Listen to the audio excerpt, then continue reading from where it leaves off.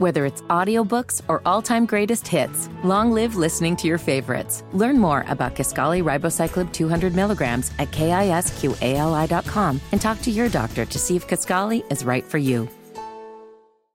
Hammer and Nigel. Can you believe these characters are weirdos? So let's rock it! Beer Sample Friday.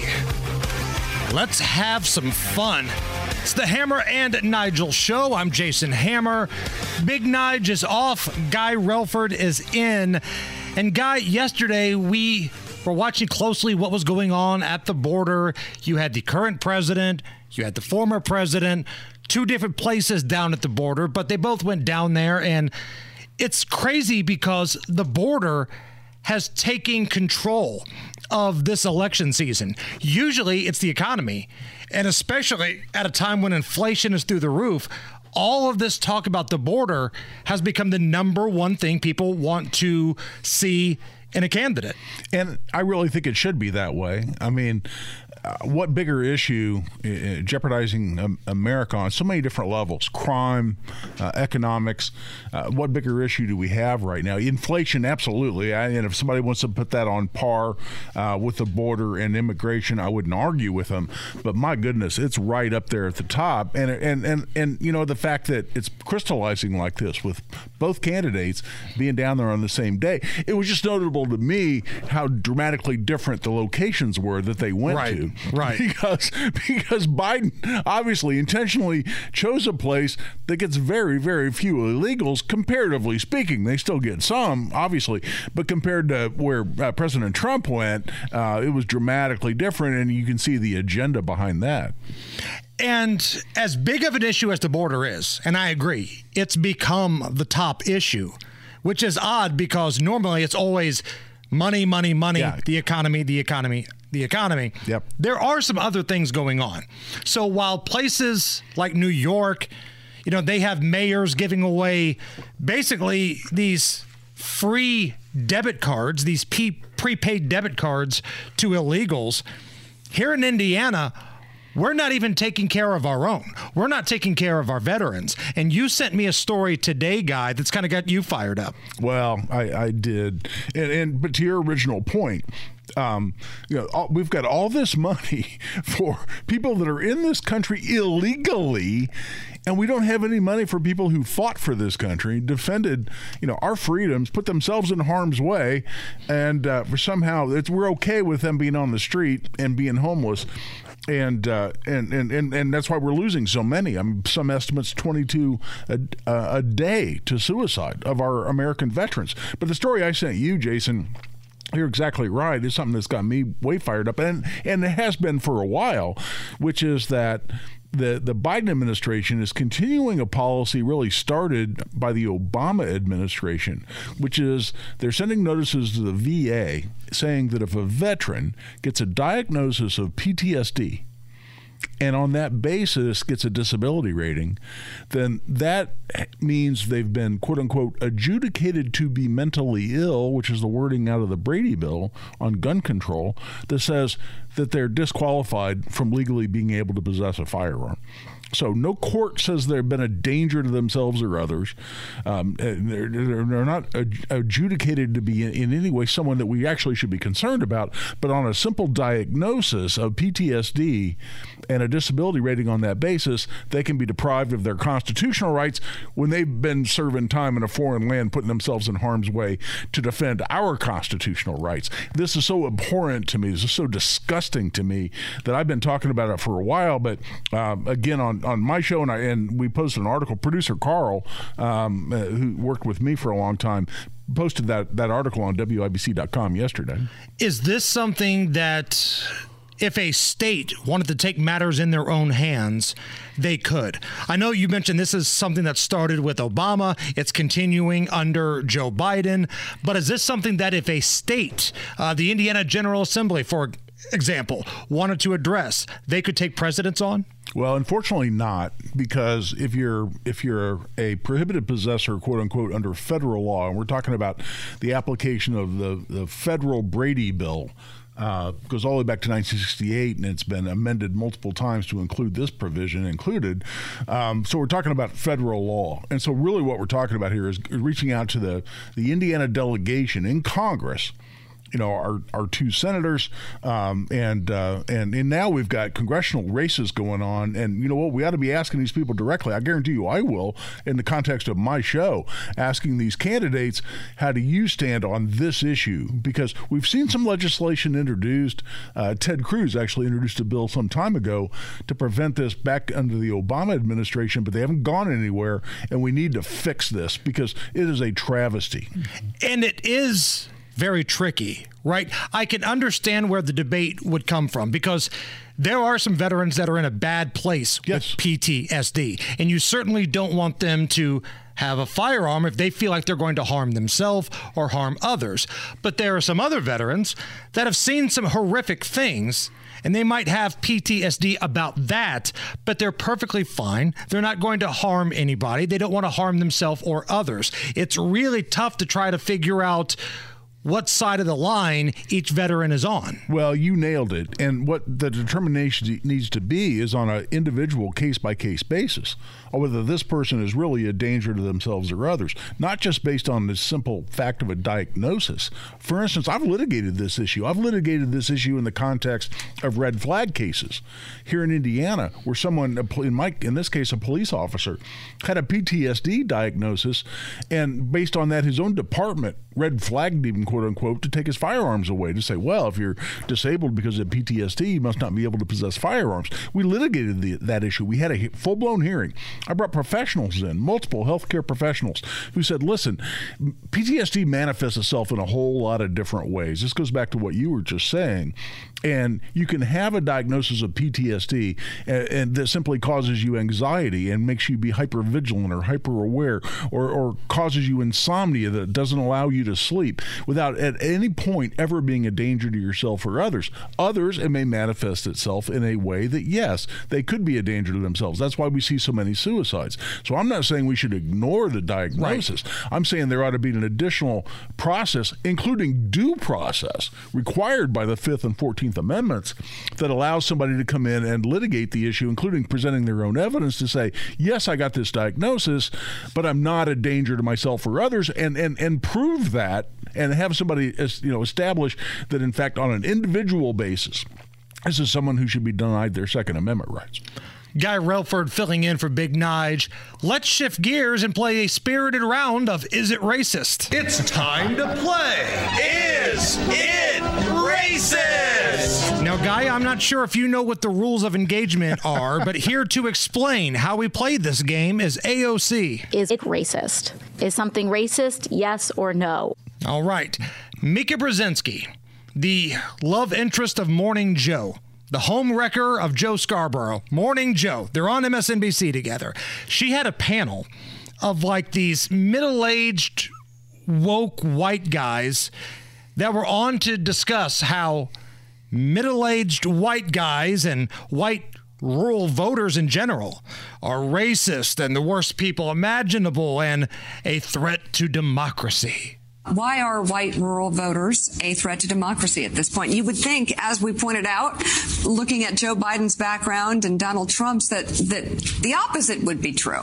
I mean, we lay out the fourfold interconnected threat that white rural voters pose to the country. First of all, and we show 30 polls and national studies to demonstrate this, so we provide the receipts in Chapter 6. They're the most racist, xenophobic, anti-immigrant, and anti-gay geodemographic group in the country. Second, they're the most conspiracist group. QAnon support and subscribers, election denialism, COVID denialism and scientific skepticism, Obama birtherism. Third, anti-democratic sentiments. They don't believe in an independent press, free speech. They're most likely to say the president should be able to act unilaterally without any checks from Congress or the courts or the bureaucracy. They're also the most strongly white nationalist and white Christian nationalists. And fourth, they are most likely to excuse or justify violence as an acceptable alternative to peaceful public discourse.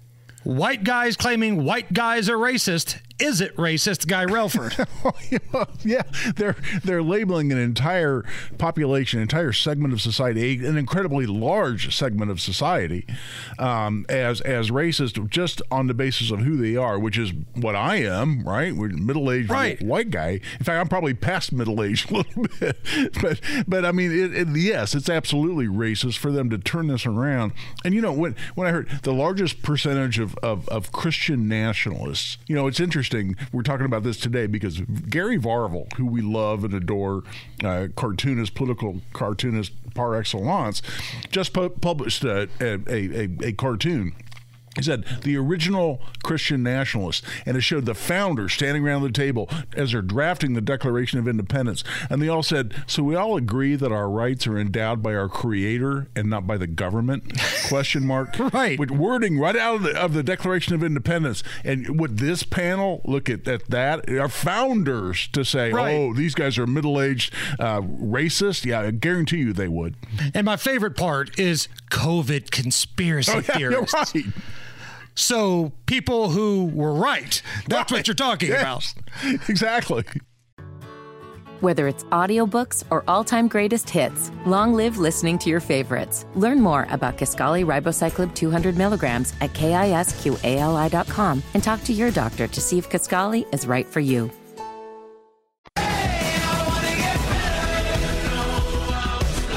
You're listening to the Hammer and Nigel Show. The traffic beast, Matt Baer, joining us in studio. We'll talk about the podcast here in just a second, but we were talking off the air about this amazing scene that took place at the bridge that connects Kentucky to Indiana, right there by Louisville. This was wild. There was a semi that had crashed and almost crashed into the river, and the cab was just dangling there. And this rescue squad, they went down, something out of a movie, and they pulled the person out of the cab and brought them to safety. This is the most amazing thing. I mean, the rescue workers who saved this woman's life, the driver, are just amazing people. What I'm looking at right now, and I just put this out at Matt in Traffic, it's right there on 31, right before you cross the Ohio River, or right before you go from Indiana to Louisville, Kentucky. Oh, yeah, I've driven over that bridge 100 times. 100 times. Yeah, 100 times. Yeah, and what you see right now is the cab's facing directly down, and almost at a right angle is the semi-trailer up on the bridge, so it's dangling. It is actually dangling off the bridge. And as I understand it, was a 4-vehicle crash. Unfortunately, they have life-threatening injuries right now, but the driver was rescued, and that's just amazing. I mean, I love people that respond to these crashes and help out. It's an amazing job. And Guy, we were talking about this before Matt came in the studio. Like, the team that did this, I wonder if they were just chomping at the bit to just go to the scene, because they've been trained for this, obviously. Right. And very rarely do they get the opportunity to look like, you know, Tom Cruise in some sort of movie, hanging there, rescuing somebody, you know, dangling, almost falling into the water. Yes, I'd love to talk to those guys, because you don't quite know what response you'd get. Assuming they're answering forthrightly, they may say, "Oh yeah, absolutely, we've been training for this forever. This is a great opportunity." They may be saying, "Oh man, I thought, oh hell, I have to actually go do this now. I have to go hang by a rope off the side of a bridge. Who knows how many hundreds of feet above freezing water? Freezing water. In order to, if you fall into that water, there's a good chance you may die because of the impact. Absolutely. But the cold water, like if you've ever jumped into cold water, it feels like a million needles just going into your body. But you know, my guess is, but the first responders that I've known over the years, they were loving this. They love the opportunity to apply their training and do what they were trained to do. The person that's responding here to the cab that's actually being dangled down, it's the craziest thing. And again, we have this tweeted out, but they're being suspended by crane. Okay, right. And they're being dangled. It looks like a maybe, bungee almost. Yeah, it's almost a bungee, and they are being lowered maybe 100 feet away from the cab, and they are just dangling them down. Now, this is all done. I mean, they were able to rescue the woman, rescue the driver, but even the crews are saying, we do not know how this truck didn't go over. And then the woman who was rescued in this truck, she's got to hang on, right? So not only does the safety member have to get into the cab and get this person who's injured, from what we understand, they had to make sure she was secure to get her to the bridge where others could pull her over the top. It's wild. It is amazing. Think about the mindsets. If you were that driver or even the rescuer, I mean, you're really professional being the rescuer. And if you're the driver, you're praying. You just want to make sure, you get out of that situation. And God bless them all. It's amazing that anybody, I'm glad some people came out of this alive, of course, But, when you think about it, it's not really that different than Matt Baer rappelling off the roof of a very high building right here in Indianapolis. Which you've done multiple times for charity. For a fundraiser, this guy has rappelled off rappelling off the top of a very high building is not that different than rappelling off a bridge, I got to tell you. Right. What happened down there at the border today between Kentucky and Indiana is nothing Matt Baer wouldn't have done. That's what we've established here today. He's almost pretty much done it. That's right. Matt Baer, the traffic beast with us. He's also one of the hosts of the Supporting Sobriety podcast, along with Ryan Hedrick from our news department at sobriety_pod. And I feel like every week we have to make this clear, because the podcast you're doing, it's not necessarily designed for those who are currently struggling. It's designed for the loved ones who are dealing with those who are struggling. Do I have this correct? Absolutely. It's spot on, man. It's the people behind the people. That's what we say. The people behind people like Ryan and I, the addicts and the alcoholics. I mean, and again, the things, the trauma. Not necessarily that we put ourselves through, but all the people that love us. When we're in addiction, we hate the people that love us most, because they're the ones that are trying to get us to quit, and we don't love anything except our addiction. So we want to be able to give back a little bit and help people have signs and ideas, actual action steps to be able to assist their addict or alcoholic that they do love so much. That is still in there, by the way. And what I love about this podcast is you and Ryan both, you wear your hearts on your sleeves. You're incredibly vulnerable. If you listen to it, there are times where I can tell you're uncomfortable, but you're talking about the story anyway. Like maybe you're embarrassed, perhaps you're uncomfortable. I want to play a clip for you. Okay? Oh, okay, sure. This is a clip from, I believe this is the 7th episode of your podcast, Supporting Sobriety, where you're talking about driving when you're high. So I was driving the first time that I smoked weed, and the car was full of people.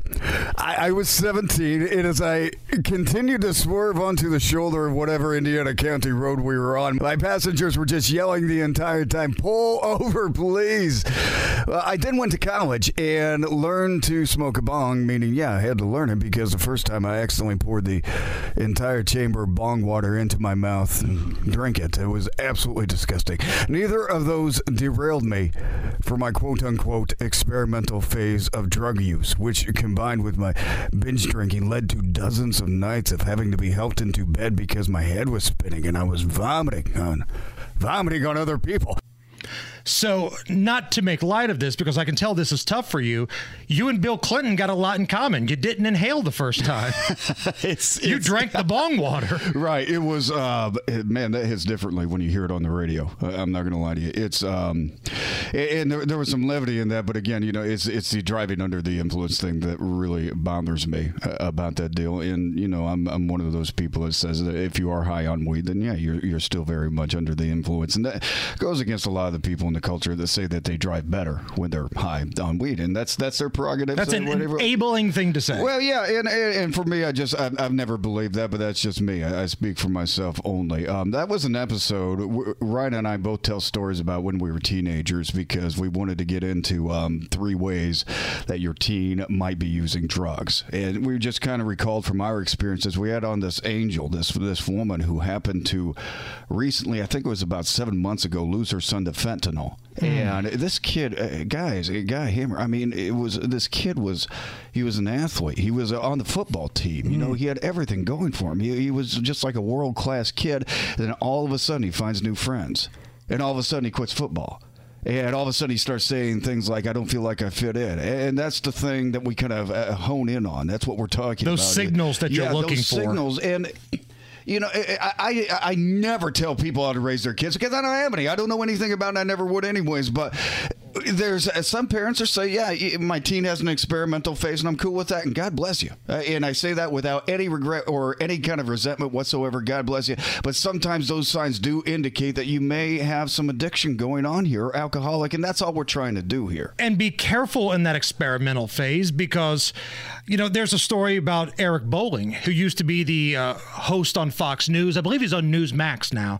His son, like you said, Matt, his son was a college baseball player, good-looking kid, big athlete, wasn't a huge partier, smoked a little bit of weed, but it was laced with fentanyl and killed him. Well, and that's such an important point to me because I've met parents that have lost children and they were shocked at the time. I mean, obviously you're going to be shocked anytime you lose a child, but this was a situation where somebody really wasn't involved that heavily in the drug culture, just doing a little bit of an experimentation, and that's what's so scary about a drug like fentanyl. Right. Is you cannot even know that you're ingesting fentanyl, be participating in some other drug activity, and it's laced, and it'll flat kill you. So, Matt, the podcast is called Supporting Sobriety, and you can find it wherever you get your podcast. Absolutely. At sobriety_pod. Now, we got about 30 seconds left here. All week long, we've been trying to figure out a T-shirt for you for the Hammer and Nigel merch store. Like, Guy and I are working on ideas for Gun Guy shirts. Listeners have chimed in. One listener, and again, I think these shirts are going to appeal to the females that listen to this program. There's a young lady that says that she wants a shirt that says, I got rear-ended by Matt Bear. Wow! We're talking about traffic. What's wrong with you people? That's the leader in the clubhouse right there, no doubt. It's a traffic joke. It's a Matt Bear joke. I feel like that's kind of perfect. That's perfect. Matt Bear parks it in the garage. Matt Bear rear. I mean, there's a bunch of them out there, Matt. I was so worried about saying mine, too, and that was... mine was I-69 every day. Stop it! Stop it! Man, we've lost complete control of this show. Thank God the dump button doesn't work anymore. Matt Bear, you're the best. It's the Hammer and Nigel show. Whether it's audiobooks or all-time greatest hits, long live listening to your favorites. Learn more about Kisqali Ribociclib 200 milligrams at KISQALI.com and talk to your doctor to see if Kisqali is right for you. You're listening to the Hammer and Nigel Show. Rolling with you on a Friday, Beer Sample Friday on the Hammer and Nigel Show. I'm Jason Hammer. Guy Relford is in for Big Nige. Tommy Pigott, he is the Strategic Communications Director for the RNC. You can see some of his work on the popular Twitter handle at RNC Research. He joins us. Tommy, yesterday you had a tale of two trips to the border. You had Joe Biden going to Brownsville. You had former President Trump going to Eagle Pass. What say you? Well, I think two things. First, it's clear based off of where President Trump were and where President Biden went, who actually prioritizes securing the border, because President Trump went to where the border crisis was actually happening. Biden only spent 19 minutes at the border during that entire trip, the actual border, and then went to a completely sanitized staged photo op where he spent time reading questions off of prepared note cards. You're right. That's the thing. Yes. Go ahead. Well, and then I think the second thing that it shows is that President Trump actually has solutions to secure the border, and President Biden doesn't, because Biden said absolutely nothing of any substance except for to try to blame everyone else and then try to rewrite history for his terrible policies. So it was a complete disaster of a trip. All right, I want to go back to the note cards because this is fascinating to me. And this isn't some right-wing conspiracy. Like, the pictures and the video exist. This is a guy that not only has to have note cards to call on pre-approved reporters at pressers, it's gone up a notch now. He has to have the questions for Border Patrol members written out on a card. Yeah, it's embarrassing. I mean, people can go to @RNC Research and see the mashup there of all the times that he looked at his note cards for the questions. And I think it shows Two things. First is that he needs to rely on these things, which is really just raising or increasing the already large questions about his mental fitness. Why in the world does he need note cards to just have a conversation? But then I think the second thing is he doesn't actually care to listen to what people are saying. You can't have a prepared conversation, right? If someone's actually saying something that is of substance that you want to know the answer to, you ask a follow-up question. But while people are answering his questions, Joe Biden was reading his note card already, as if he was preparing for the next question. So it was a pure show. It actually wasn't about getting answers. It was about just having a photo op and a complete stage drive-by. And I think the last thing I'll just say is there have been numerous reports now that it's not just in these public settings he's using note cards. Biden uses note cards with donor meetings. He uses note cards in private to give himself the answers about his own policy decisions, which I think is really a worrying sign when it comes to whether or not Joe Biden has the capacity and the mental fitness to be commander-in-chief. At an event like this, do you get the sense that the reporters there, the people covering this, are really hand-selected and that it's by definition a universally friendly audience? Well, they definitely are, just based off of the fact that for months, for years now, every single time Joe Biden is anywhere and answers questions, he knows the journalists he is supposed to call on. He has a list of pre-approved journalists. He's even been given the question in the past, which I don't think you can get more friendly than that. Sometimes you do hear journalists that are shouting out a question, and he always runs from those as fast as he can, but he can't really run very fast, to be frank. So it's more of a shuffle away. But the point is he doesn't answer the question, and I think the media, the mainstream media, has not done their jobs in making sure that Biden is held accountable, which is why, if you notice, they're always playing catch-up. They raise these questions of mental fitness after 86% of America already has those concerns. They ask questions about the border after the vast majority of Americans already have those concerns. The mainstream media is playing catch-up because of their bias, and it's a real shame and a disservice to the American people. Tommy, one more thing here on Biden before we move on to some other stuff here. He put out a tweet yesterday bragging on the economy.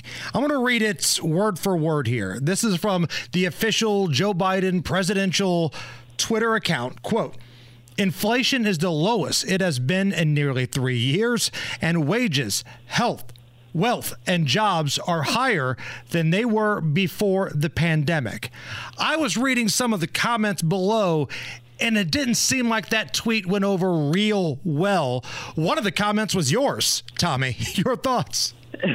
Well, yeah, because it's completely divorced from reality. I mean, first of all, when you talk about lowest in 3 years, that was still during his presidency. We're talking about an inflation rate that's double what it was when Joe Biden came into office. Prices are up 17.9%. And when you talk about inflation, inflation compounds on itself, meaning if we have that 9% increase last year, then we have a 3% increase this year. What you're actually saying is a 3% on top of that 9%, right? So you're seeing these accelerated price increases way above trend. So for him to go out and brag about that is absurd with those prices being up 17.9%. And when it comes to the actual benchmark he should be using when he came into office, real wealth has been decimated under Joe Biden. The middle class has lost $2 trillion in cumulative real wealth since Joe Biden took office. And on top of that, real wages are down around 2%. So there's so much wrong with that tweet. And I think the fundamental way that we know that is from what Americans are telling us, where you have 80% view the economy negatively because of Joe Biden's disastrous economic agenda. And Tommy, as ludicrous as that tweet was and those comments are, that what still strikes me is that whether it's his press secretary or from Biden himself or others in the administration, when they actually come out and literally say Joe Biden has cut the deficit. They've said it. They've said it explicitly. And I guess what they're really saying is that we're not adding to the deficit as fast now as we were last year or the year before that. I don't know. I don't know where the rationalization comes from for the absolutely incredibly idiotic statement that Joe Biden has cut the deficit. Does anybody believe that? I don't think anybody does. I mean, but it just shows their economic incompetence. I mean, it shows why you never trust a Democrat with your pocketbook, because they have no idea what they're talking about. And when Joe Biden goes out there and talks about the deficit, sometimes he actually says he's cut the debt, which in no reality is true. No reality. The debt has been going up under Joe Biden's watch at an astronomical level. And when it comes to deficit, nonpartisan analysis, even Joe Biden's own favorite economist has said that Biden's policies have increased deficit projections, meaning his actions have actually increased deficits. Those are the facts. So he goes out there and he tries to spin it. I don't think anybody's buying it. I think in reality it just shows that they are economically incompetent and shouldn't be in charge of a lemonade stand, let alone the American economy. Tommy Pigott is our guest. He is the Strategic Communications Director for the RNC. Tommy, it's been busy in your neck of the woods at the RNC. We've talked about this before, but the worst kept secret is now out that Ronna McDaniel is going to be stepping away from the RNC here in a matter of weeks. What's the process like for selecting a new head of the RNC? Because I know Donald Trump wants somebody, the folks inside the RNC might want somebody else. I don't know. What's the process like? Well, it's decided by the members. The members meet and they vote on who they would like to be the chair and the co-chair. We've seen announcements of people running already. President Trump made his endorsements for different positions. So there's going to be a meeting. The members will get together. They'll vote and they'll decide. And then whoever they vote for through that process will then be the chair and the co-chair. Yeah, go ahead, Guy. Well, I just had another quick question, which is, because I've been curious about this here over the last 2 or 3 weeks. Is there a time, and maybe we're past it, I don't know, but is there a time when the RNC is thinking about going to Nikki Haley and saying, listen, it's time for all of the muzzles to be pointed outside of the foxhole. It's time to unite the party and stop the internal criticism of the presumptive candidate, President Trump, and let's get on with a true fight, which is with President Biden. And maybe this is not an answerable question from the RNC, and if it's unfair, I apologize, but it's just something I'm curious about, because it seems like there's a time when there would be that question of, isn't it time to focus all our attention on winning the election against Biden? Well, I think two things on that. The first is it's that Republican voters are the ones that are deciding. The Republican voters are the ones that are sending this message. I think it's important to listen to the voters. We're not like the Democrat primary, which has a history of rigging their primaries and trying to defend their favorite candidate like Joe Biden is. Or the Republican voters are the ones that are picking their Republican nominee. And to echo the words of our chair, it's important to look at the results of states as they come in and have an honest conversation about the path forward. For example, when Ron DeSantis spent a lot of time in Iowa, he looked at the results from Iowa and then decided that he didn't have a path forward and he dropped out of the race. So it's important to listen to the voters. And again, this is the voters who are speaking. And the second thing is our North Star here at the RNC is unity. Our North Star is making sure that our Republican nominee is in the best position possible to beat Joe Biden in November. We're focused on bringing Republicans together. We're focused on beating Joe Biden. That's where our focus is. Today, it's where our focus has been for the past year. It's where our focus is going to be going forward. Well, even further than the past year, for the last 3 years, it's been on that. So our focus is on beating Joe Biden, making him a one-term president. That's where we're going to keep focused, and that's where our energy is going to be spent. Tommy Pigott, Strategic Communications Director for the RNC. Check him out on Twitter at RNC Research. Tommy, we'll talk to you next Friday. We'll talk a little Super Tuesday recap. Sounds good. Thanks for having me on. Thanks, Tommy. It's time to play Rob Zombie or Rob Kendall. Please welcome Rob Zombie. And now, time to play. Hey, this is Rob Zombie. Rob Zombie or the Duke of Spindingburg, Todd Young. Rob Kendall? I like to talk about Brownsburg. Rob Zombie or Rob Kendall on the Hammer and Nigel Show. It is going down. Saturday, August 31st at Ruoff, the Freaks on Parade Tour. Rob Zombie, Alice Cooper and friends. Ben happened to be caller number 9. Ben, how are you, buddy? I'm doing great. So, Ben, you know the rules of engagement here. If you win the tickets, somebody has to drive you to this concert so you can have some beverages, okay? Yes, sir. All right. I'm going to read you a fact about someone. It will either be a fact about Rob Zombie or our very own Rob Kendall. You get 2 out of 3 correct, I'm going to give you the tickets, all right? Yes, sir. Number 1. His real name is Robert Bertlaw Cummings. Robert Bertlaw Cummings. Rob Zombie or Rob Kendall? Rob Zombie. Rob Zombie. There you go. Yes. All right. Get this one correct. We're going to throw a party. Sweet. I DJ'd his first wedding. Rob Zombie or Rob Kendall? I'm going to go with Rob Kendall. Yeah! There we go! And that is how you become a big winner on a Friday. Ben, congratulations. Stay on the line, and Allison will take care of you, okay? Thank you. You got it. Guy, real quick, I want to give a little shout out. Like, can I do the total radio thing and give somebody a shout out? Of course, absolutely. My friend Scott Pollard walked out of the hospital today. Yeah. So my man needed a heart transplant, which it's tough when you're 7 feet tall. Oh, yeah. To find a donor that matches. And it was pretty dicey there for a little while. Wasn't quite sure he was going to get a donor. Got one. And man, the miracle of modern medicine, 13 days later, after having a full-on heart transplant surgery, my man walked out of the hospital, rang the bell, and what I love about Scott, if you know anything about Scott, this is pretty vintage. He had a T-shirt that had the Mr. Chow quote on it from Hangover, "But did you die?" He had a "But did you die" T-shirt on, walking out of the hospital. I texted him today, and I think he's going to join us sometime next week on the show. Oh, man. He's got some doctors to talk to first and some other things, but I believe the big fella will join us next week or maybe the week after, and we'll kind of talk about the amazing journey that he went on. Do not go anywhere. Coming up next, we're going to talk to our pal at Breitbart, Wendell Huzabo. That's next. Whether it's audiobooks or all-time greatest hits, long live listening to your favorites. Learn more about Kisqali Ribociclib 200 milligrams at KISQALI.com and talk to your doctor to see if Kisqali is right for you. Hammer and Nigel. Can you believe these characters are weirdos? So let's rock it! It is the Hammer and Nigel show. I'm Jason Hammer. Big Nige is out.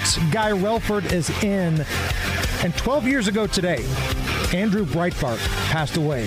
One of the most passionate voices in terms of conservatism in this country, and his website lives on, Breitbart.com. And joining us now on the hotline, one of the writers at Breitbart.com, Wendell Huzabo joins us. Wendell, we booked you to come on the show to talk about what's going on with Fani Willis down in Georgia and all of that chaos. But on this 12th anniversary of the passing of Andrew Breitbart, if you wouldn't mind, just reflect a little bit on why he was so important, and do you feel like his vision is being fulfilled with what's happening today at Breitbart?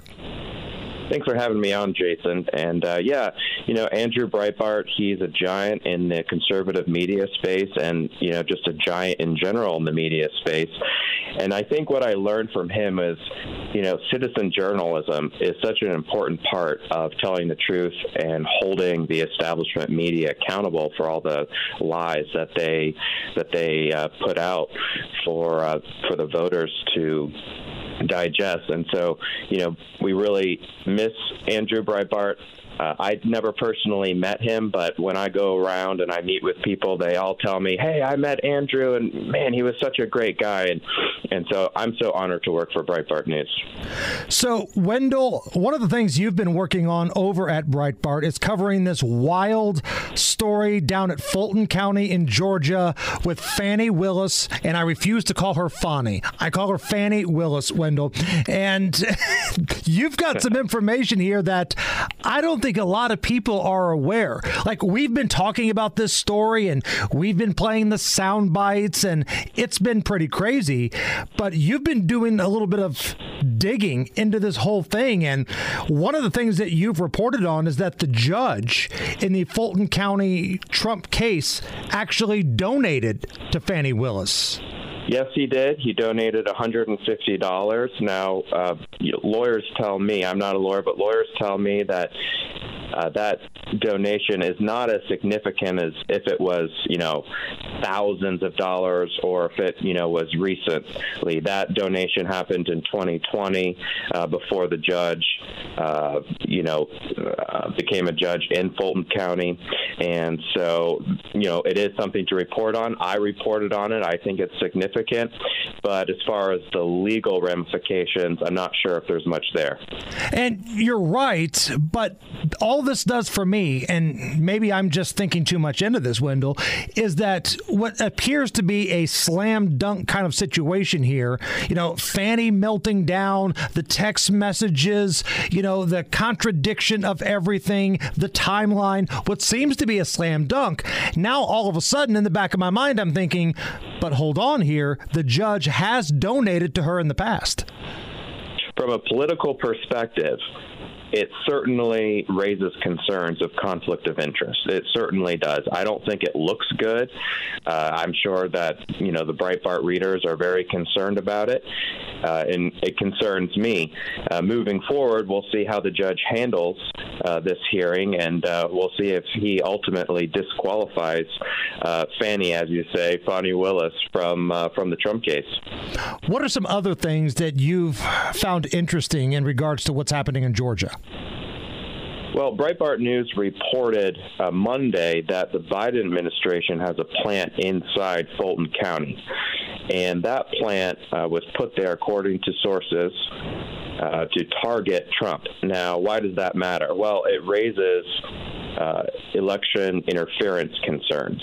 If you have a former president with a plant inside Fulton County that's targeting Trump, his political opponent, that's concerning. Now, who's the plant? His name is Jeff DeSantis, according to Breitbart News sourcing, and he is the deputy DA under Fannie.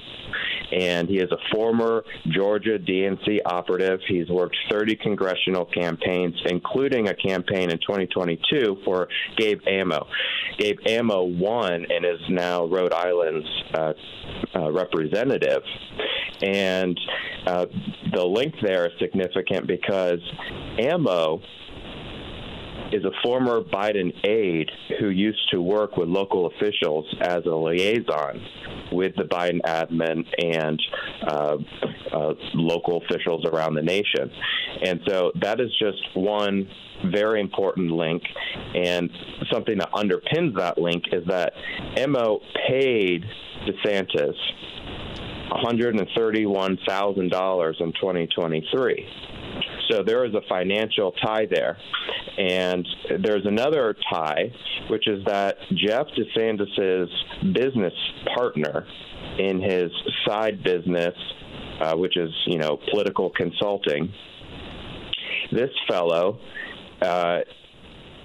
is working with the Biden campaign, the 2024 Biden campaign. And so what we see is links developing between Fulton County and Biden, wow, which is concerning. I mean, this sounds like something out of like a movie or a TV series, something you would binge watch, about drama. Now, real quick, just because I know our audience is probably wondering, that DeSantis, nothing to do with Ron DeSantis. It's a completely different spelling, correct? I'm originally from Florida, and Ron DeSantis is a fantastic governor, but that is a different person than Jeff DeSantis. Jeff DeSantis' last name is spelled Disantis. We're chatting with Wendell Husebo from Breitbart. He's been doing a phenomenal job of covering Fannie Willis and all that going on down in Fulton County. Now, I know the Trump legal team, they say that the cell phone data completely contradicts the testimony and that Willis committed perjury on the stand. I don't know. I'm not a lawyer. What do you think, Wendell? I don't know. I'm not a lawyer either, but let me just tell you what. There's been so many contradictions with Wade's and Willis's testimony that it just seems to me like both Wade and Willis are liars. Yeah, and the cell phone data speaks for itself. Like, it's never good when the star witness, who acted like he had amnesia this past week, finally gets to go on the stand. He's confronted with the things that he claimed he couldn't remember, and his only response is, quote, dang. That's probably not good for Team Fannie Willis. No, it's not, and it just is another example of these powerful people who get into positions when they're questioned about their history, they always seem to not remember what exactly they did or who they were messaging. Another example, for instance, is Hunter Biden and James Biden. They were recently questioned in front of the House impeachment inquiry behind closed doors, and my sources tell me that they couldn't remember half of what they did. And so these Democrats, man, I wish that they would take more notes. All right, one more time here before we let you go, Wendell. The big takeaway, the big bombshell, if you will, of what you've learned. So, I think the big story, the takeaway, the headline is that the Biden administration has a plan inside Fulton County to target Trump. These sources, they're multiple sources, and they were there during the 2020 transition when Fani won election and replaced her predecessor. And they tell us that Jeff DeSantis is a fellow that we should be looking into, along with Wade. Wade was also there during the 2020 transition. Now, according to the sources, that contradicts Wade's testimony, because Wade said that he hadn't engaged in the affair with Fani until 2022. Well, my sources tell me that there was definitely some romantic interest there in 2020. And so if this bears out to be true, I think Wade and Willis are definitely going to have a hard time moving forward in their legal profession. Wendell, where can we get more information? Please go to Breitbart News, Breitbart.com, and you can follow me at Wendell Husebo on Twitter. Wendell Husebo from Breitbart. Wendell, thank you so much for taking the time to join us on a Friday. Have a great weekend, man. You too. Have a great one. Hammer and Nigel presents It depends upon what the meaning of the word is. Is this anything? All right, let's rock and roll. The gun guy, Guy Relford, is in for Big Nige. And this is how we're going to do Is This Anything? I'm going to run some stories by Guy. He's going to be the one that breaks down all the information and gives us a verdict. Is the story anything or not? We start with this. Deputies in Florida were able to find a missing 5-year-old in a swamp in less than an hour. Here's the moment that rescuers found and rescued the 5-year-old girl who also happens to have autism. Come here, sweetie. Come here, sweetheart. Hey! Hi, baby girl. Let's get you out of the water, okay? You were walking quite a bit, sweetheart. We were looking for you, sweetheart. Man, of all places to be lost, Guy, the Florida swamp.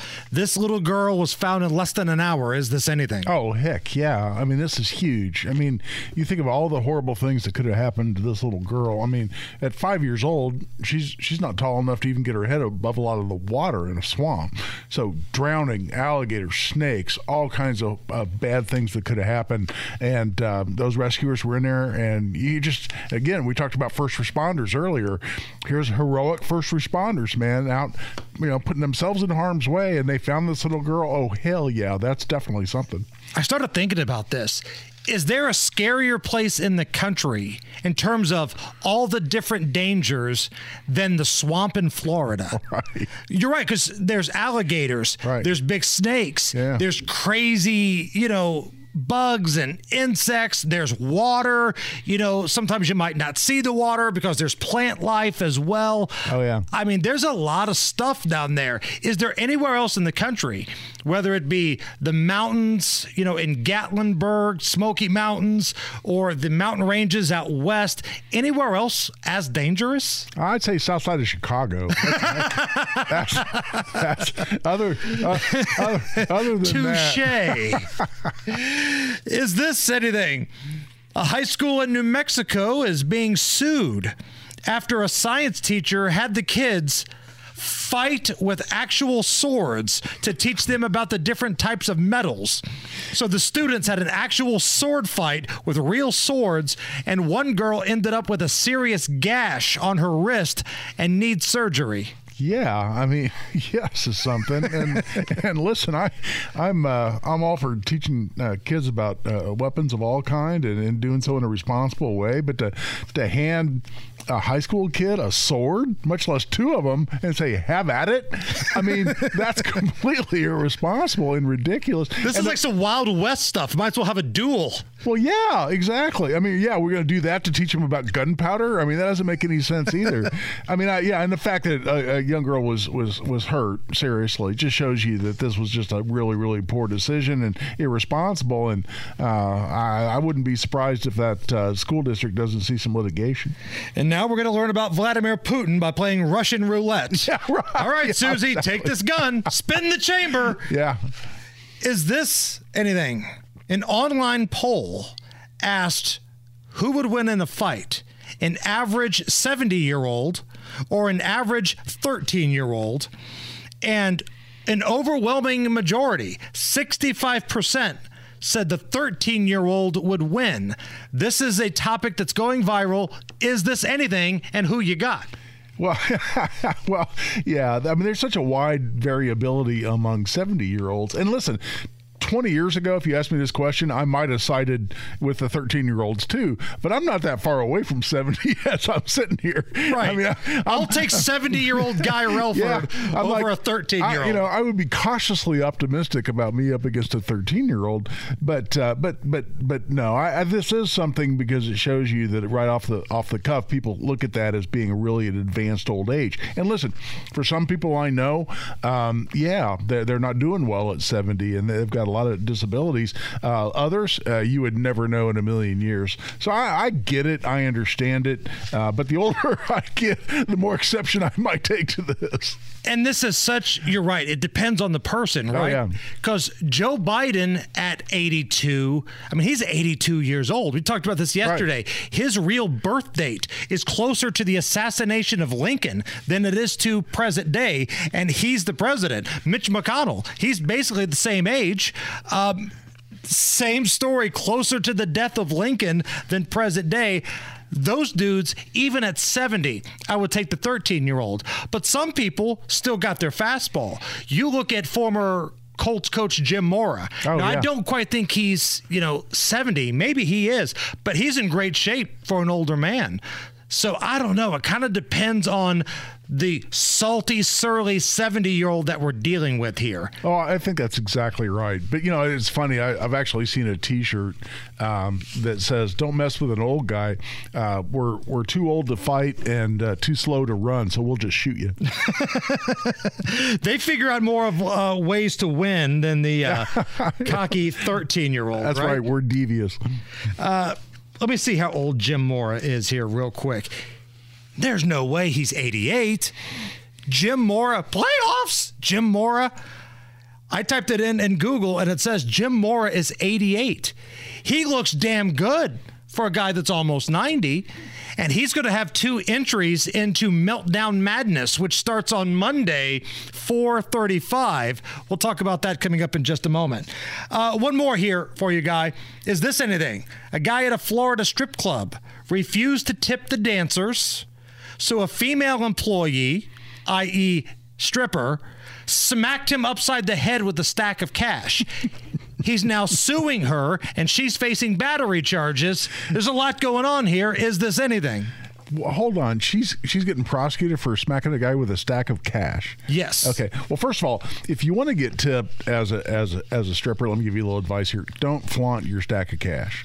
Okay. So, I mean, immediately people start thinking, well, I don't need to tip you because you got a stack of cash. But secondly, this is not anything because are there jerks at strip clubs? Yes. And do minor incidents like this happen there? Yes. So I don't think it means much. And listen, battery, I tell this all the time to people. Battery is the easiest crime in the world to prove as a prosecutor. You know what battery is in Indiana, Jason? It's touching someone in a rude, angry, or insolent manner. That's it. Touching in a rude, angry, or insolent manner. That's a battery. So smacking somebody with your stack of cash because you're angry, yeah, that's a battery. She may have an issue. So if I get mad at Rob Kendall and I start yelling at him, and I'm like Earl Weaver, the old Orioles manager, yelling at the umpire, and I take my finger and I poke it in his chest, That's battery? Yeah, touching someone in a rude, angry, or insolent manner. Somebody's in your way and you shove them out of the way, that's battery. Now, there are degrees. So there's a low-level misdemeanor, just battery. Then there's battery with injury with a class A misdemeanor. And then there's battery with serious bodily injury. That goes into the felonies. So do the judges, though, look at that and go, get out of here, case dismissed, or do they, play ball with those charges? Well, it depends, but I'll tell you where it comes into my practice all the time is that people don't understand when they get in a domestic situation and you put your hands on somebody in a domestic situation. You're pushing, you're shoving, you're keeping somebody from leaving. You put your hands on somebody, that's going to get prosecuted as a domestic battery. And when the victim of the battery is a domestic partner, what we call an intimate partner legally, then that's domestic battery, even though nobody was hurt. And even though it was just touching in a rude, angry, or insolent manner, people don't understand that. A lot of people have lost their gun rights because of that. A little impromptu legal stuff right there. I like it. It's the Hammer and Nigel Show. Whether it's audiobooks or all-time greatest hits, long live listening to your favorites. Learn more about Kisqali Ribociclib 200 milligrams at KISQALI.com and talk to your doctor to see if Kisqali is right for you. You're listening to the Hammer and Nigel Show. Having a good time with you guys on a Friday. It's the Hammer and Nigel Show. I'm Jason Hammer. Guy Relford filling in for Big Nige.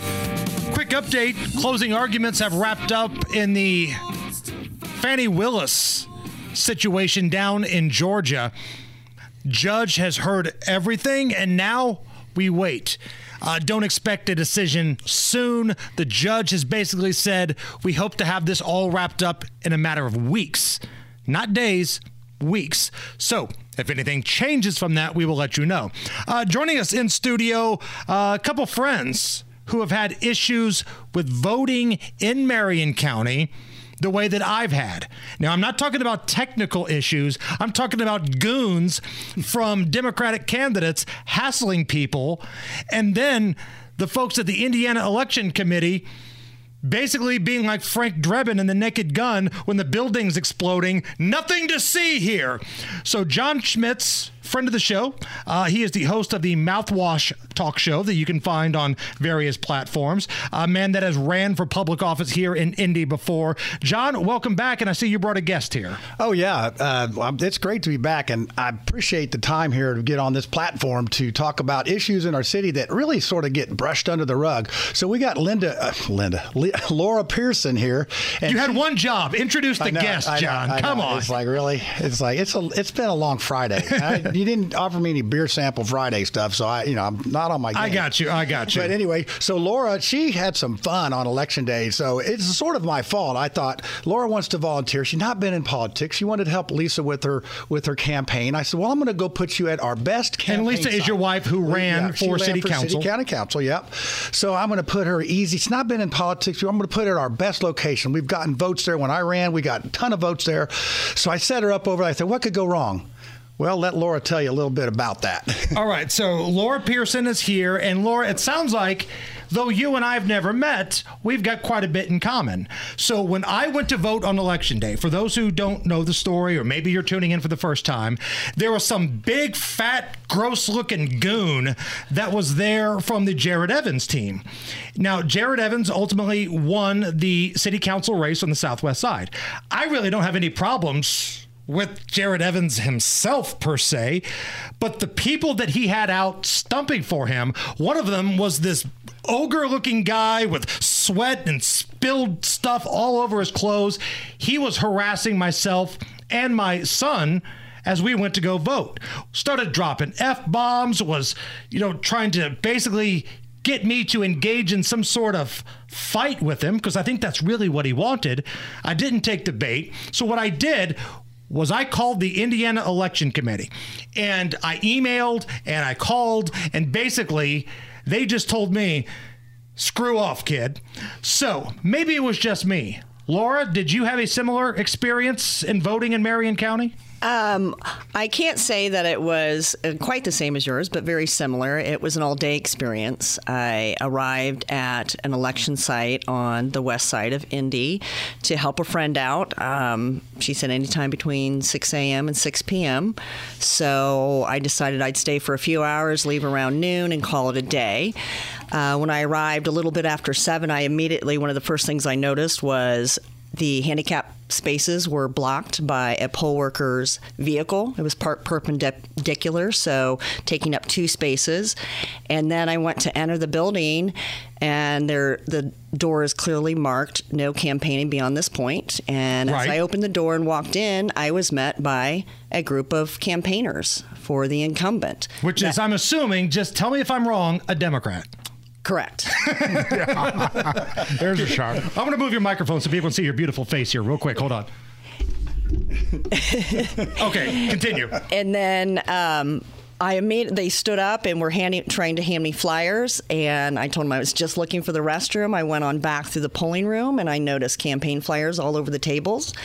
And then when I left and exited the building, I contacted my friend and let her know what I was witnessing, and she said, go talk to a poll worker. So I grabbed the poll worker that I actually, when I first entered the building, was casually talking to these campaigners. Right. So I asked him, I introduced myself, and I asked him, I said, I'm confused. Why are campaigners allowed to campaign inside the building past a sign that clearly says they're not allowed?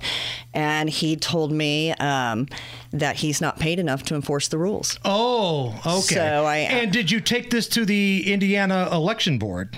Not quite at that moment. At that moment, I asked him who was paid enough to enforce the rules, and he started filling me full of crap. So I just went inside, found another poll worker who in turn turned out to be the inspector at the site, and told him there's campaigners inside the building. And he went pfft, and walked away from me.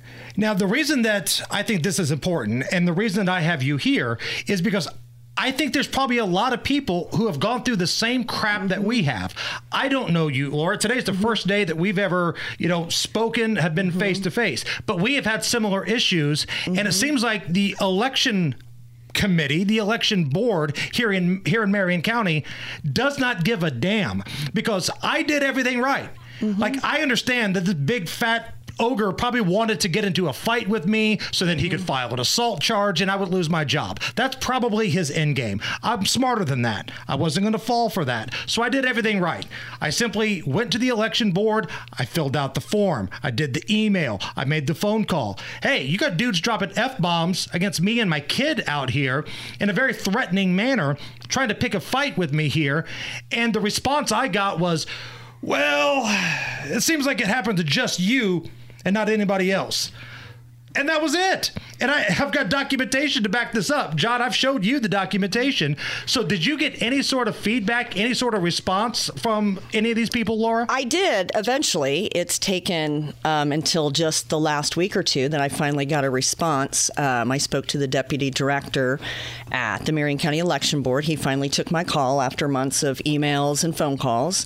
And in summary, told me they were not pursuing the matter and that they met with the attorney and they decided not to do anything. So that's the same crap that they basically told me. Well, we've decided not to pursue it. We've met with everybody. Kick rocks. You know where this needs to go? This needs to go where we need to chronicle these things. We've all got video cameras in our phones these days, right? Absolutely. So and I wouldn't necessarily have thought to do it in the moment. See, that's the thing. I did. This is oh, you did. I have umpteen photographs, videos. So I have absolute proof, not to mention the fact that I had multiple conversations with the gentleman at the election office in real time while it was occurring. They had to have multiple conversations with the inspector to help him try to gain control. And ultimately what that was just after 2 hours of these phone calls, they finally left the building, 2 hours and multiple phone calls before they would leave the building.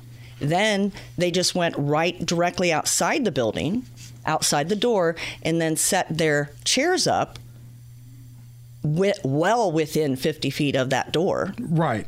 And then by doing that, it's a drive-through. So with the handicap spots blocked by a poll worker that the election board did not seem to want to advocate for either, they then did not advocate for the elderly or the handicapped because they allowed the campaign workers to remain in this spot for the entirety of the day, blocking the drive-through to the point I have many photographs of people arriving with canes and walkers that weren't able to drive through. And at one point, a young lady, I believe it was her father, she dropped him off, and he had to walk around them to get inside and with his walker. And then she came to them and said, would you mind if I pulled up here to pick up my father so he doesn't have to walk through the parking lot? And the lady said, sure, you can back in here. Wow. And honestly, Laura, the part of your experience that infuriates me the most, like, I understand if we want to have a debate about how far away they are. I think a lot of people probably break that boundary. All right, fine.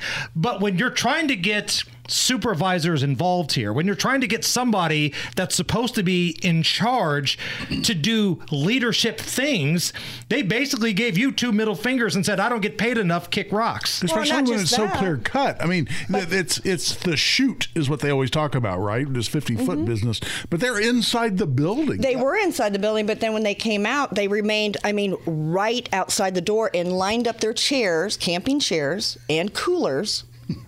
Unbelievable. Line them up to where, and not just that, but then the incumbent showed up at 10 a.m. because my report's very detailed. Right. But I gave, there's times. As was mine. Names. I had a photo. I have photos. The incumbent showed up, powwowed with the poll workers, talked with all of his group of campaigners, so he's fully aware. And then later, I looked at his campaign website or his campaign Facebook page. And that day he made a post, campaign or election day. Right. And then underneath it, I start looking at the comments. And there is one of his own voters who has said, and I'm not going to give his name because this has now since been erased. And I filed this as an addendum to my report.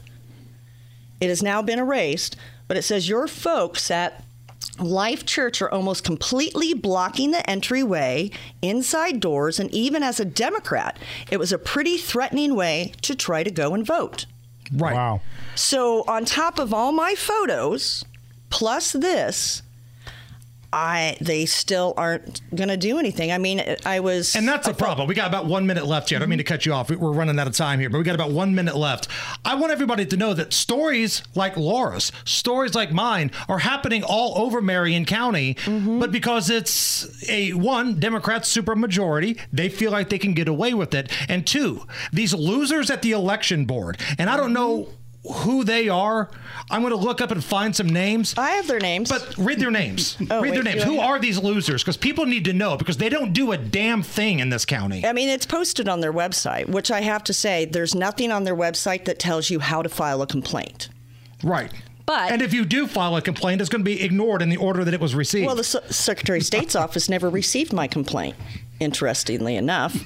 But the chair is Nolita Stewart, the vice chair is Jennifer Ping, and the secretary and county clerk is Kate Sweeney Bell. And according to the attorney, the board's attorney, he met with each one individually, and not one of them decided there was anything worth pursuing.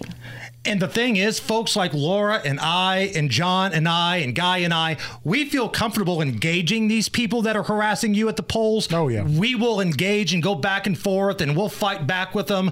But there are a lot of people that's out of their comfort zone, and it scares them, and they don't like it. And these losers that you just mentioned, Laura, they're not doing a damn thing about it. I agree. They have failed as public servants in their duties to uphold the election laws, to provide secure election sites, and they're also, one of their duties is to properly train poll workers.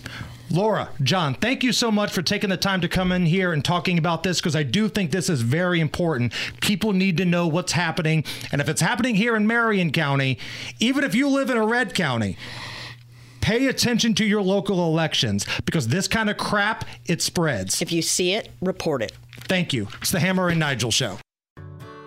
Whether it's audiobooks or all-time greatest hits, long live listening to your favorites. Learn more about Kisqali Ribociclib 200 milligrams at KISQALI.com and talk to your doctor to see if Kisqali is right for you. Hammer and Nigel. Can you believe these characters are weirdos? So let's rock! The clock is ticking. We are getting closer and closer to officially kicking off the weekend with Beer Sample Friday. Yeah. That is coming up in just a little bit. My name is Jason Hammer. Big Nige is out today. Guy Relford is in. It was a big day yesterday, Guy. We had two presidents at the border. You had the current president in Joe Biden. He went to Brownsville, where they're not seeing as much action as they have in the past. And then you had former President Donald Trump. He went to Eagle Pass, where it's not as bad as it was maybe a couple of weeks ago, but they're still getting thousands of people through the border there at Eagle Pass. And ultimately, both guys spoke to the press. You know, Donald Trump spent most of his time talking about some of the crime coming across the border. Talked about the young lady that passed away in Georgia. I say passed away, was brutally murdered by an illegal immigrant that came across the border. Joe Biden kind of shuffled along with a couple handlers, had pre-written down questions on a note card, and then when he spoke to the press, he had a message for Donald Trump. I understand my predecessors in Eagle Pass today. So here's what I would say to Mr. Trump. Instead of playing politics with this issue, instead of telling members of Congress to block this legislation, join me, or I'll join you in telling the Congress to pass this bipartisan border security bill. We can do it together. You know and I know it's the toughest, most efficient, most effective border security bill this country has ever seen. So instead of playing politics with the issue, why don't we just get together and get it done? Let's remember who the heck we work for. We work for the American people, not the Democratic Party, the Republican Party. We work for the American people. And let's remember who we are. We're the United States of America. No, I mean this. Think about this. There's nothing beyond our capacity. Nothing when we work together. And if all things we should be working together on is this, we have the formula to get it done. Jason, this angers me beyond words.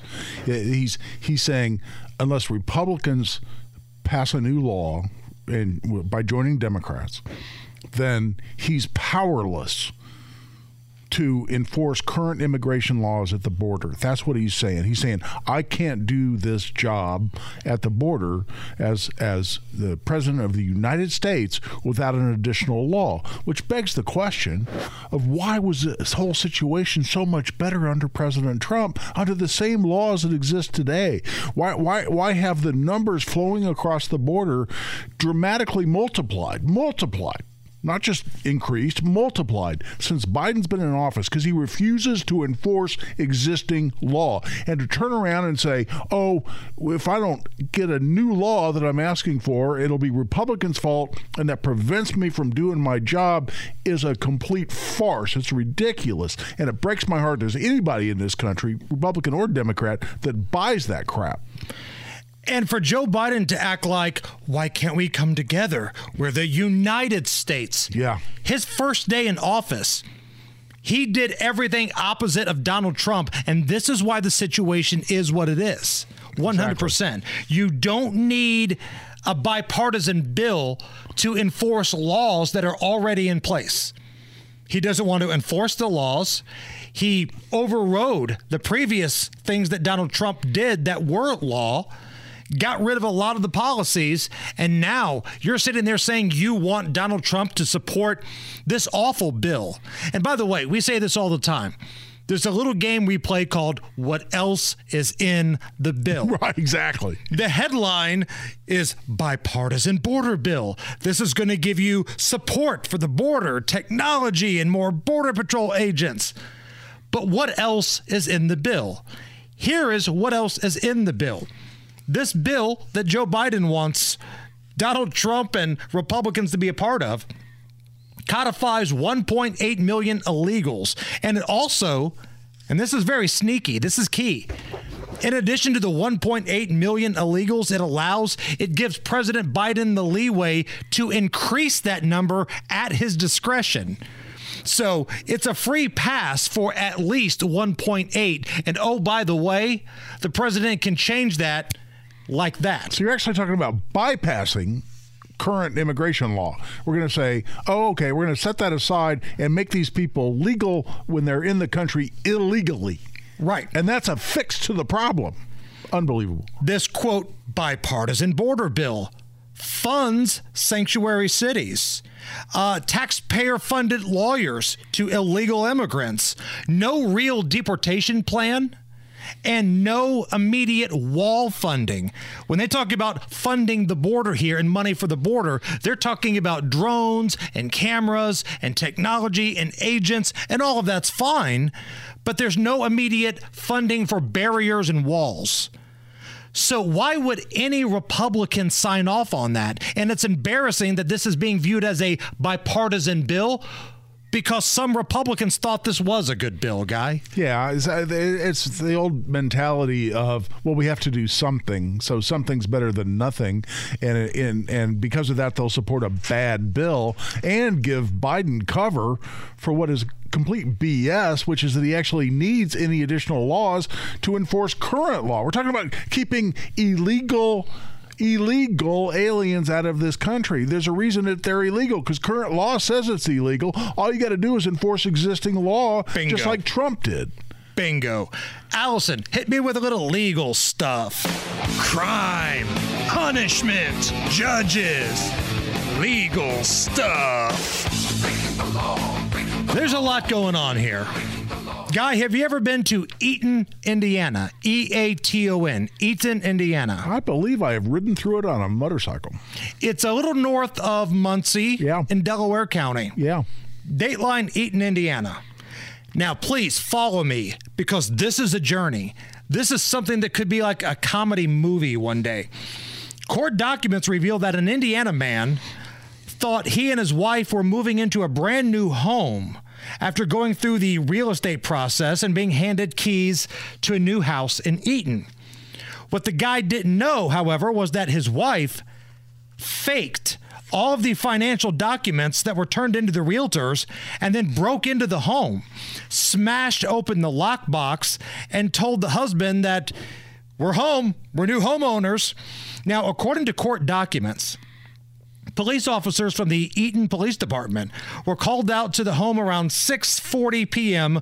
on February 16th after the real property owner claimed to have spotted a U-Haul truck outside the home. Now, the real property owner does have this place up for sale, but he knows that nobody has finalized this, purchase yet. So officers arrive to the scene and they find this couple moving all their furniture into the house. Courtney Davis, 32 years old, the wife, told police officers that she and her husband had purchased a home and had the keys, and they showed them to the officers. But they had broken into the home. She had faked all the paperwork. The realtor noticed this was fake because of all the, quote, spelling and grammatical errors on the contract. Oh, my. So this hillbilly from Delaware County, this awful woman, fakes the documents, can't spell anything, might as well have written it in crayon, and is trying to use that to trick the officers into thinking, we've got this house. And the dumbass husband doesn't know any better. He thinks that she's handled everything here. Oh, no. Now, when the couple was confronted about their crime, the wife told police that her husband had been left in the dark about all the fraud going on. He wasn't aware of the fake documents, and she broke into the house and smashed open the lockbox. She confessed to breaking into the home and moving in. She even climbed through the windows to unlock the doors and smashed open the lockbox. Now, that itself is a hell of a story. Yeah. But as the late, great Billy Mays once said, but wait, there's more. During the investigation, it was discovered that a tow truck driven by the woman's husband was also stolen. No. So the guy who was in the dark about the fraud may or may not have had a stolen truck. And the husband is now facing charges of residential entry and possession of stolen property. The wife is facing felony charges of possession of stolen property, fraud, criminal mischief, burglary, residential entry, obstruction of justice, and false informing. Whew! Wow. There's a lot going on there. There's a lot going on. Hillbillies in Delaware County coming up with their fake paperwork, and it's all spelled wrong, and it looks like crap. By the way, just so you know, residential entry is what Indiana calls breaking and entering. Really? So when you hear that term, it doesn't sound like breaking and entering, but that's what it is. Indiana, and you know why? Because you don't have to break anything to be guilty of the crime of illegally entering someone else's home, and that's why Indiana calls it something different. But that's what we're talking about here is breaking and entering. Are you really okay with this? Are you okay? Everything's gonna be okay. Are you okay? Yeah, I'm fine. I'm pretty far from okay. Are you okay with this? On the Hammer and Nigel Show. Oh, yeah! All right, before we get into Are You Okay With This, before the commercial break, we told a crazy story from Eaton, Indiana about this hillbilly group of people that tried to break into a house, and they filled out fake paperwork, and the husband had a stolen car, and they never really had any access to the house at all. We said, who would you cast in this movie? Mike on Twitter makes a good point. At Hammer and Nigel, Kurt Russell and Goldie Hawn already did it. Overboard. If you remember the movie Overboard with Kurt Russell and Goldie Hawn. Yeah, okay. They were squatters in somebody else's house. All right. Are you okay with this? This is what we're going to do. Normally, I'm the one answering the questions here, but I'm going to flip the script. And I'm going to make Guy Relford tell me if he's okay with these stories, okay? You bet. North Carolina State swimmer, NC State, stripped of a title after celebrating with his teammate in a college swim meet. So what happened was there was a college swim meet and an NC State swimmer. He finished in first place. Now, the rules are you can't get in any other lane until everybody is done. But he had another teammate next to him. So after he had finished first, he kind of was sitting on the rope. He jumped over to hug his teammate, because he knew he was first, and I think the other guy was going to be second. There was still a straggler still finishing up multiple lanes over. Because he violated that rule, they said he was not the winner, and the second place swimmer was actually the winner. This was the interview with the second place swimmer talking about the way that he won. I think that's the dumbest rule in swimming. Owen beat me fair and square. He should be on that toe of the podium. He was excited. That's a huge win for him, right? He earned that, and that's his emotion, right? That's what we get in the sport of swimming when we do well. We train all year for a moment like that, and to have him disqualified, I think, is the dumbest thing ever. Do you mind? He works so hard every day. He is going to be on that #1 trophy. I am not going to stand up there. Ross, do you mind if I ask you what rule did he break? We haven't even heard of up here. Whenever you win, you're not allowed. Well, the other teams, the other swimmers are still swimming. You have to stay in your own lane. You're not allowed to jump or cross over the lane line into someone's lane. And in this celebration, which he earned, he came over to my lane. Oh my God. No, he earned that fair and square. He will be getting that medal. So, Guy, this swimmer who won, celebrated with his teammate by just, kind of jumping over the little divider between swim lanes, hugged his teammate, was disqualified, and you just heard from the second place guy. Yeah. Are you okay with this? No, absolutely not. I mean, listen, this strikes me as probably being some small-time official who's trying to justify their own existence and say, aha, look, I just tagged you off base here for technically violating a rule that is not what it sounds like. Interfering with another swimmer should be like interference in baseball. You have to actually interfere with a batter or a runner, and it has to be actual interference that impedes the play. This, where he happens to be in another lane where the person was done in the lane that he jumped into. So it's silly. It's ridiculous. I'm definitely not okay with it. I feel terrible for this guy who deserved to get his medal. So if I understand this correctly, in college swimming, you can be a grown-ass man with a crank and beat women, and that's fine. But if you hug your teammate in a race where it technically isn't over, disqualification. Yeah, you can be a 6'4", 200-pound dude, and that's totally all right. Yeah, unbelievable. Are you okay with this? Sopranos actress Drea De Matteo.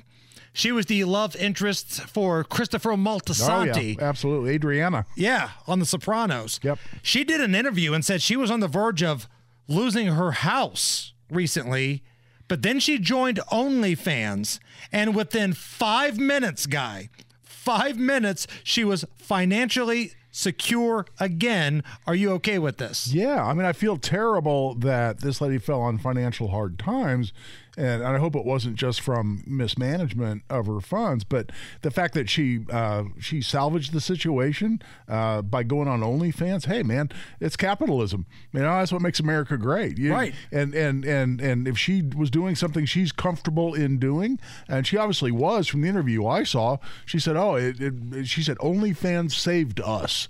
Literally saved us, then hey, I'm glad she had that opportunity, and I'm glad it worked out for her. Absolutely okay with that. All right, we got time for one more here, and it's another Sopranos story, ironically here. A lot of Sopranos stories today.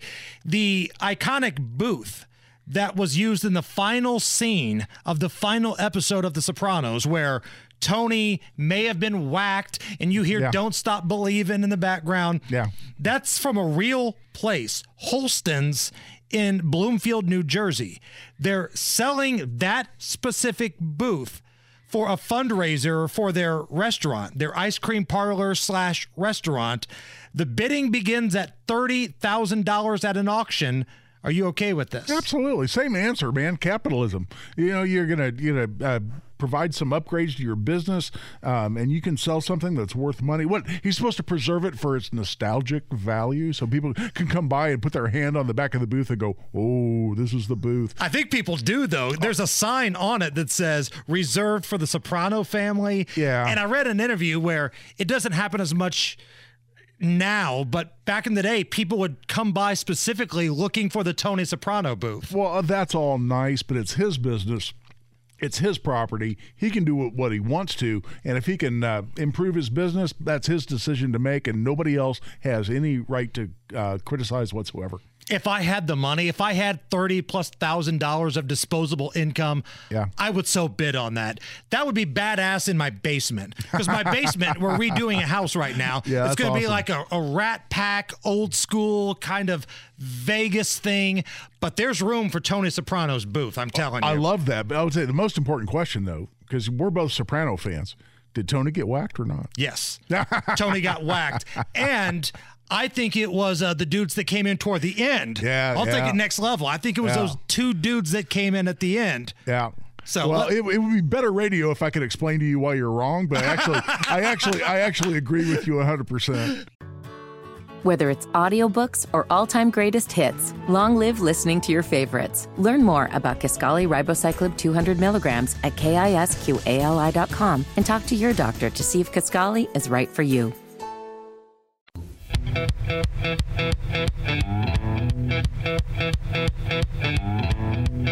Yo. Laying down one night, you're listening to the Hammer and Nigel Show. The best damn 2A attorney in the country is Guy Relford. A man that helps write laws here in the state of Indiana is Guy Relford. And it's time to pick his brain. Ask the Gun Guy. So if you've got a question about anything gun related, situations, laws, now is the time to ask. We'll get as many calls in as we can. All we ask is that you keep your questions brief. Don't take like 5 minutes of our time. Get your question out quickly and keep it clean. All right, let's rock and roll. Wilma is up first. Wilma, we got the Gun Guy here. Go ahead. Yes, just need to know the number, that's the FBI number that you can go get around the delay when you go to purchase a firearm. The number, like the phone number?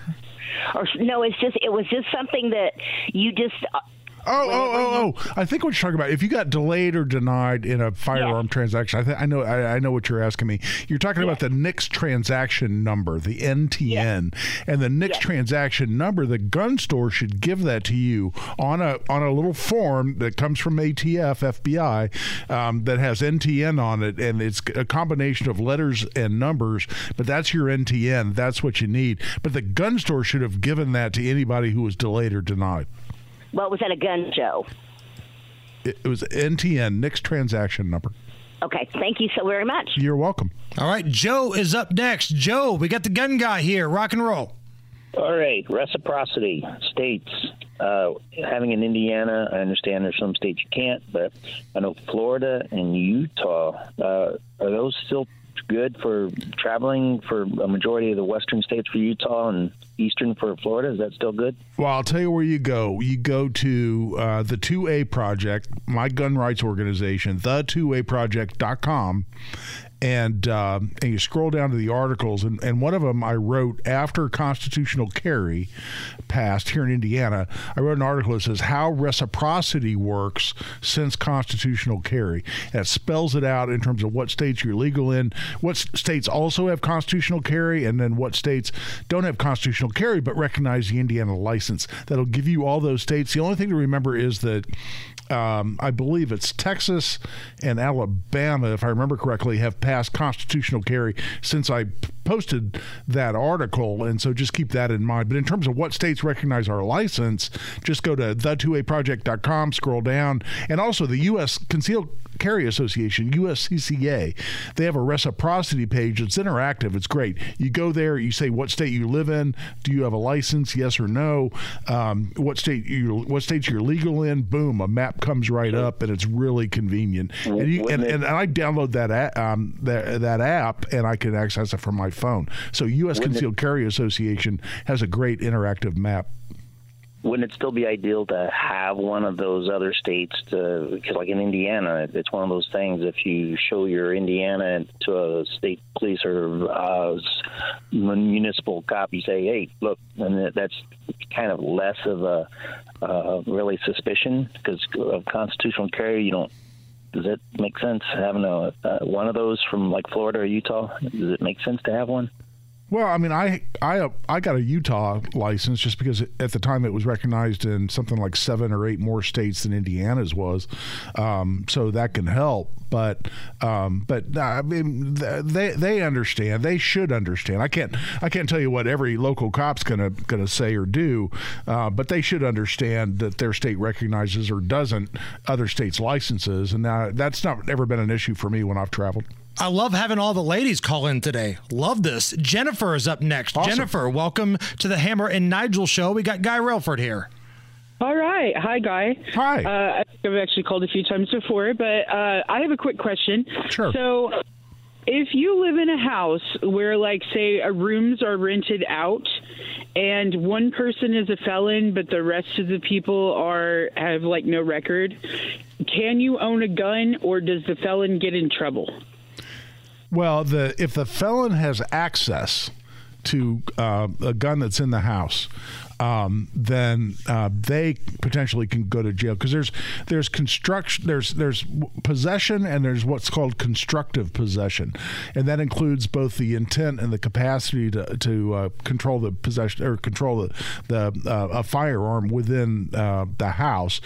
And so, let's say that person's home alone in a house and there's a gun sitting on a nightstand somewhere that person has access to, and for whatever reason police come to that house, that person could go to jail for possession of a firearm by a felon under what's called constructive possession. So that nobody else is at risk if they're not a prohibited possessor, but the person who's the felon is at some risk if he has access to it. So what I've told people to do, recommended that people should do, is, for instance, if you're one of the people that can have a gun, get a safe that, for instance, only opens with your fingerprints, and don't program the felon's fingerprints into it. And you can buy those on Amazon or a number of places. They're easy to find. Yeah, absolutely. I have a couple of them, and that way that you can establish that person never had access to the gun, which would prevent them from getting in trouble. Brad is up next. Brad, welcome to the Hammer and Nigel show. Go ahead. Guy Relford's here.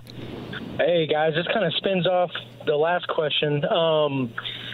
So I've got a 25-year-old felony. It's a battery with serious bodily injury. You always hear the stories about if you're a felon, you can have like black powder guns, long guns, bows and arrows. What's Indiana's law on that? And also, would an expungement of that felony grant gun rights back to me? Yeah, I'll answer the second question first. First of all, an expungement would restore your rights, but just one thing for you to know, for a felony involving serious bodily injury, first of all, you have to wait 10 years before you can expunge it, but it sounds like you're well past that. But the other is you have to get prior written consent from the prosecutor's office in the county where the conviction occurred in order to expunge that because it involves serious bodily injury. If the prosecutor will agree to it, and I've had those happen where they have, because, there were extenuating circumstances, the person completely changed their life around, then you can potentially still get it expunged. And you know what? I'm sorry. I know I only answered half your question, but let's stop it there because we got, I think, other people wait. Rodney is up next. Rodney, welcome to the Hammer and Nigel Show. Hey, thanks, guys. I just got a quick opinion question. My NRA membership expired at the end of January, and with everything going on, I was kind of hesitant. But do you think that with the changes that have gone on, would it be okay to go ahead and re-up? Well, let me tell you, I mean, I'm a benefactor level life member, which is about 3 levels above life member of the NRA. And I think we need a strong, well-funded, efficient, effective NRA at the national level. I think it's critical because of all the groups out there fighting to strip us of our rights.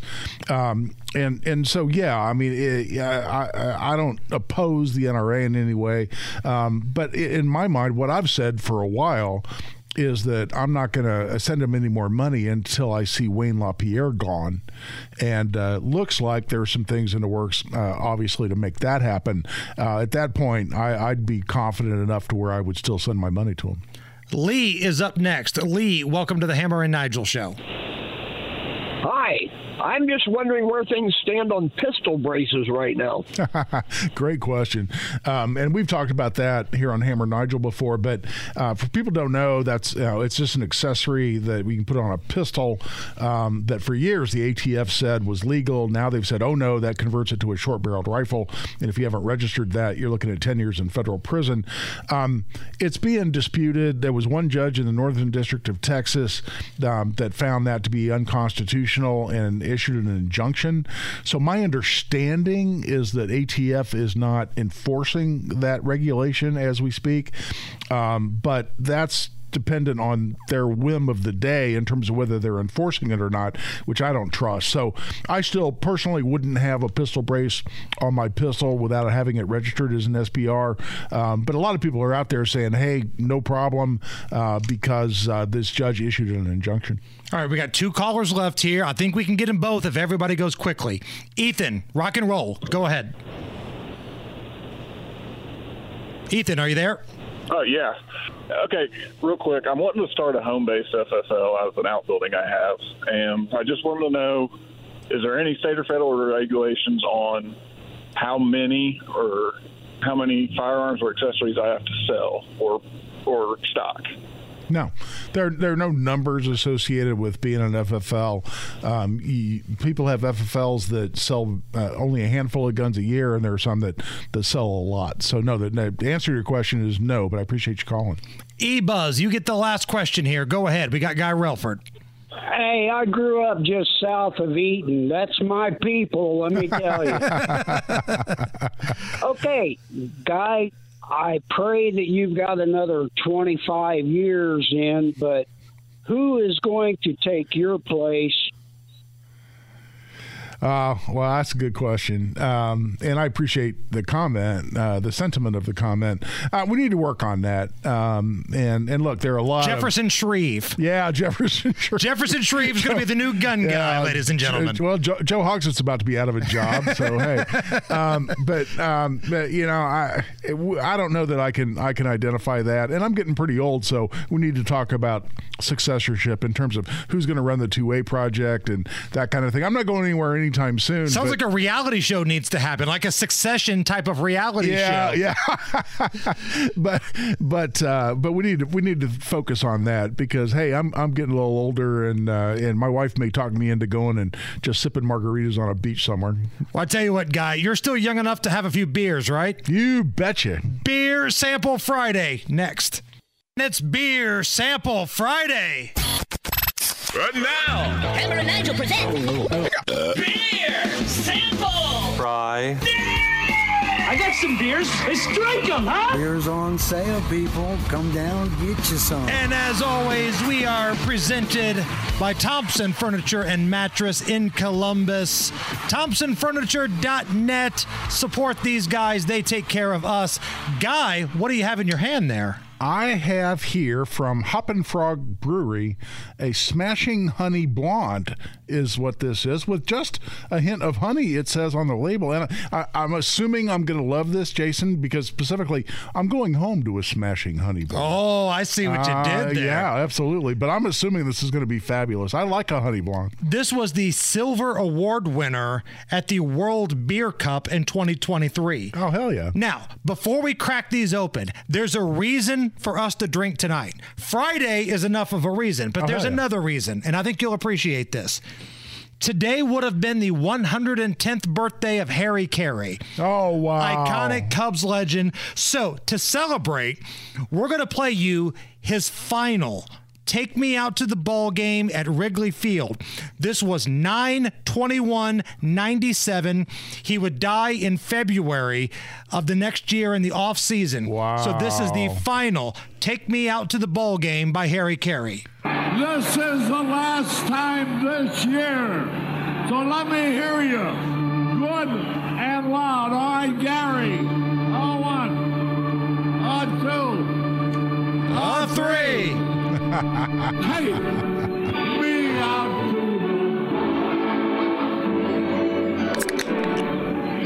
Oh, here we go. Beer Sample Friday, Guy. Cheers. Cheers, man, and cheers to Harry. The final time in the amazing career of Harry. Oh, man. This is really good, too. It is. It's sweet, but if you like a sweeter beer... All right, here we go. Let's do it. It's good. 1, 2, 3 strikes, you're out.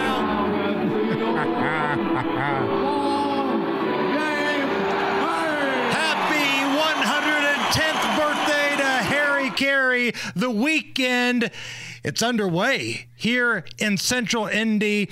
And coming up here a little bit after 6 o'clock, top stories of the day. Guy Relford's in for Big Nige. Beer Sample Friday. Weekend's underway. Come on back. Like a neon dream, it just don't know.